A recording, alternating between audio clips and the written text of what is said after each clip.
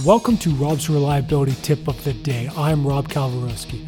This week's tips focus around mining with my guest Peter Finn. If you haven't yet, check out my website, robsreliability.com, and here's today's tip.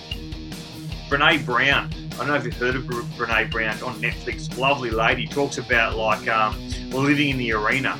And when you live in the arena and put yourself out there, you got this audience that can, you get knocked down, you get back up again. But it's about muting that audience. And what I've found is, the charity component, it really mutes that audience because people, it doesn't matter who's come on or what they've done in the past or, whatever, they get a voice out there for their own personal profile, their company profile, their operational profile. They get to attract people and they can do as many podcasts as they like, and it all goes to a good cause. So it sort of also mutes that real negative shit people in our industry that can, make it a bit unattractive for someone wanting to have a voice or put their message out there.